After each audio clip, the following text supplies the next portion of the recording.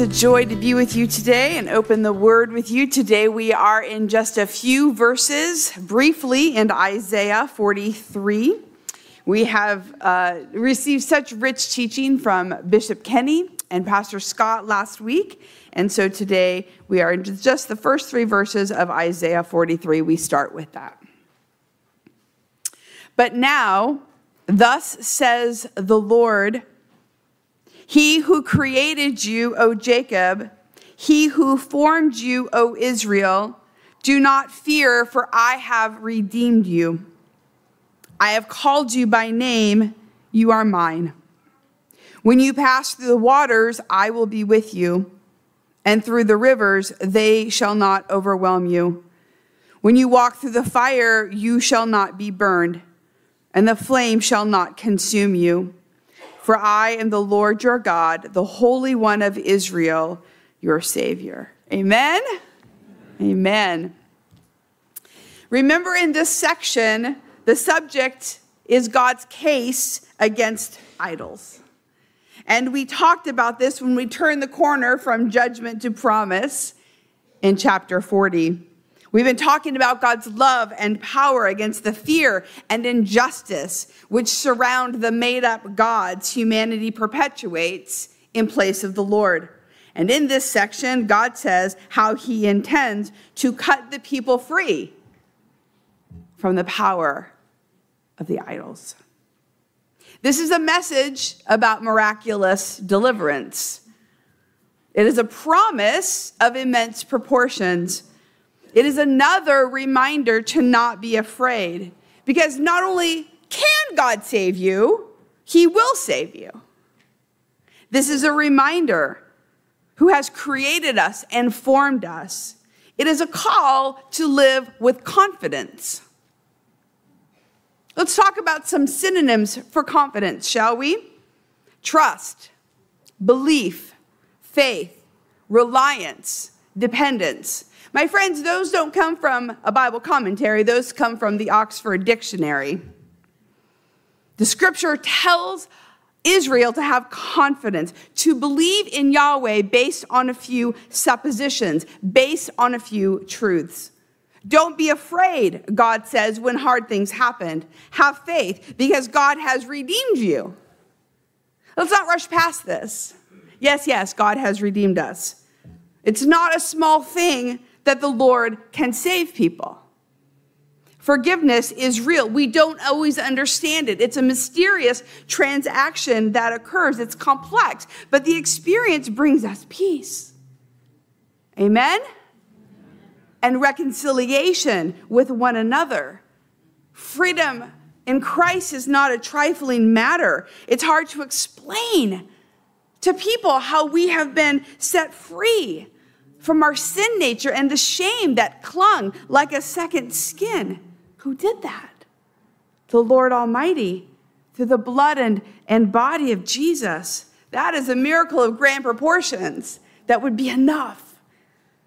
Again, God can save us and wants to help. And any narrative says that he does not care or isn't involved in the world isn't true. And this is part of the promise. This is part of the covenant. God gives us a covenant of peace. It's a reminder how the Lord keeps his promises. And then Isaiah's people say, do not be afraid. Trust in the Lord because you belong to God. Who belongs to you that you care deeply about? Your children, your family, your pets, your friends? Who are you not willing to let go of, no matter what? That's how God feels about you, except magnify it. It's never going to happen that God's going to walk away. And oftentimes I overestimate how much I care. And I underestimate how much God cares. We are a treasure to him, and we cannot forget that. Don't be afraid, Isaiah's community says, when you are over your head. God will make it so that you will not be engulfed. When you wake up in the morning and you're out of time and you're out of money or capacity, God is not going to let you fail. When you are deep in grief, God is going to hold you through the pain. When you are in a situation that seems to have no solution and no end, God isn't going to let you go under. But sometimes we think like the world. And resolution and success look different. In God's kingdom, there's God's timing and there's God's answers. Because we want fairness now, and we want people to suffer now for consequences. We want all the wrongs to be righted. We want abundance and peace now. But God brings a different timeline. God brings those things through the hardship we suffer. And sometimes we're able to ride the wave in the thrashing river because we're surfers, according to Dennis. And sometimes we're given a canoe to get to shore. And sometimes God calms the raging torrent. And sometimes God just dries up the river. However it happens, we put hope in the Holy One for how he wants to make things right. Don't be afraid, Isaiah's community says, because when you are walking through the fire, those who rely on God will not get burned. One thing that we see in this passage is how we need to keep on moving. Don't stop. Keep on moving through the river, through the fire. You're only passing through choppy waters. You're walking through the fire. It's not going to last forever. It's going to last longer than you want, perhaps. But that's not in our control. And the flames of doubt and inequity and estrangement and addiction aren't always going to threaten you or your family or your community or your place of work or your world. And in the middle of it, when you think you can't take the heat or the all-consuming nature of it, you're reminded how you are being saved in it. But here's the biggest reason for us to have confidence. Verse 3, for I am the Lord your God, the Holy One of Israel, your Savior. You see, this is the most important promise. Promises are incredible, and we hold on to them. They're lifelines. We hold on to these words that God's going to help us in the fire and in the river. He's going to be with us. He's going to protect us. He's going to save us. But the most important promise that God gives is that he is. That he is the I am who is with you. When Moses is afraid and wants to know who to point, when Pharaoh says, I'm sorry, who are you again? Why are you here? Who sent you? And Moses says, I am sent me. In John 8, when Jesus is questioned by the rulers and the authority about so many things and told that his testimony wasn't valid, and where are you going, and who is your father, and don't you have a demon, and don't you know who we are? We are Abraham's children. Those people were brutal. And Jesus tells them how their father Abraham rejoiced at the thought of seeing that Jesus would come. In fact, Abraham saw it, Jesus said, and was glad. And the people are like, yeah, you're 50 years old, please. Not even 50. You've seen Abraham? Very truly, Jesus says, before Abraham was born, I am. It's the very essence of God that matters to us in our lives. Not just what he's going to do for us, but who he is. We have such a small mindset. We worry about so many things. We worry about things that are never going to happen. We limit God and get anxious. And here God is giving us sweeping promises. And then we hold on to those as if those are the most important thing. Not being swept away. Not being burned up. I'll take that. I'll hold on to that, Lord. But the most important thing is when God says, I am the Lord your God. I am the Holy One. I am your Savior. So then we read this as an overture to God's people. And we know that this was written to a group who were in transition, who were living in what we call the already, but the not quite yet. They're on a journey. We're not exactly sure where they are in the journey. But in this, we can see God's heart, wanting to comfort them in their fear, wanting to bring reassurance that he is trustworthy, that everything is going to be okay. But their confidence isn't just based on his words and what he says. Those things are certain. Those things are going to happen. The main collateral he's offering is himself.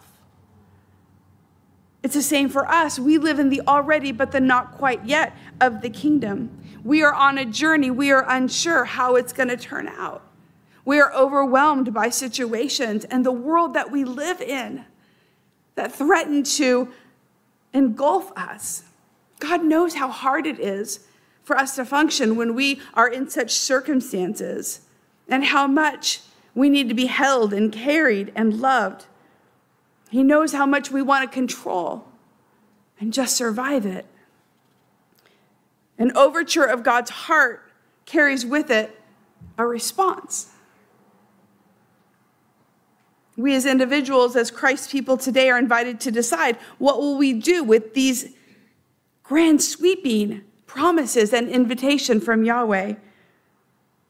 So in this morning, we examine our lives and we ask, what do we really think about God's promises anyway? Where are we having a hard time actually believing them, believing that they're for us? Maybe they were at some point. Are they still today? What about our friends or our loved ones? Are God's promises for them?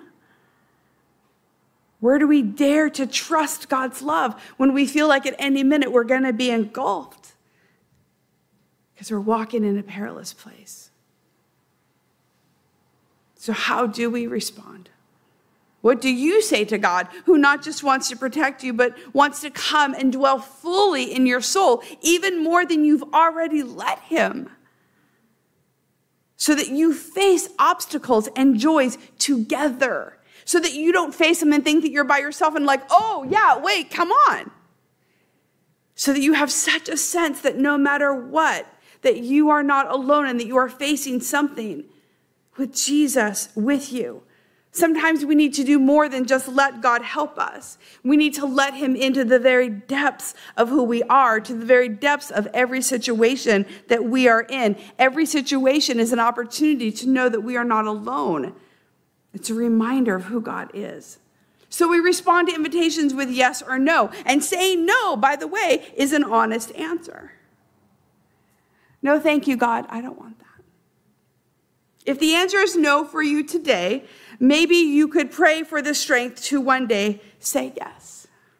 If the answer is no, maybe you could just talk out your fears and talk to God about why the answer is no. Maybe today could be a day that you trust just a little bit more than you did yesterday. If your answer is yes, then we respond to God by humbly saying, thank you. And saying, Lord, these are the things that are happening that affect my soul now. These are the ways that I have not actually allowed you to carry my burdens. I haven't actually allowed you fully in to those places that seem so dark and dreary and scary. We respond by coming to the altar and being prayed for, by seeking the Lord and saying, Lord, I want to let this go. I don't know how. I'm trying to survive on my own here. I'm trying to let you in. I'd like to know how to do that. We respond by saying, thank you. We respond by saying, yes, Lord, we need help. We respond by saying, we believe that what we most long for actually isn't a solution, but you, Jesus. What we actually need isn't a solution. It's actually God in us. Doug's song said, I used to run, but now I find shelter. It's so beautiful. This morning, we have seen evidence of how God is working, how God is calling people by name, and they are responding, and they are going out to bring God's life into the world. So this morning, what is your response to this amazing, astounding promise by the Lord? Let us approach the great I am, coming just as we are. Thank you for listening. If you would like to learn more about the Free Methodist Church of Santa Barbara, you can visit us online at fmcsb.org. We pray this message has been a blessing to you.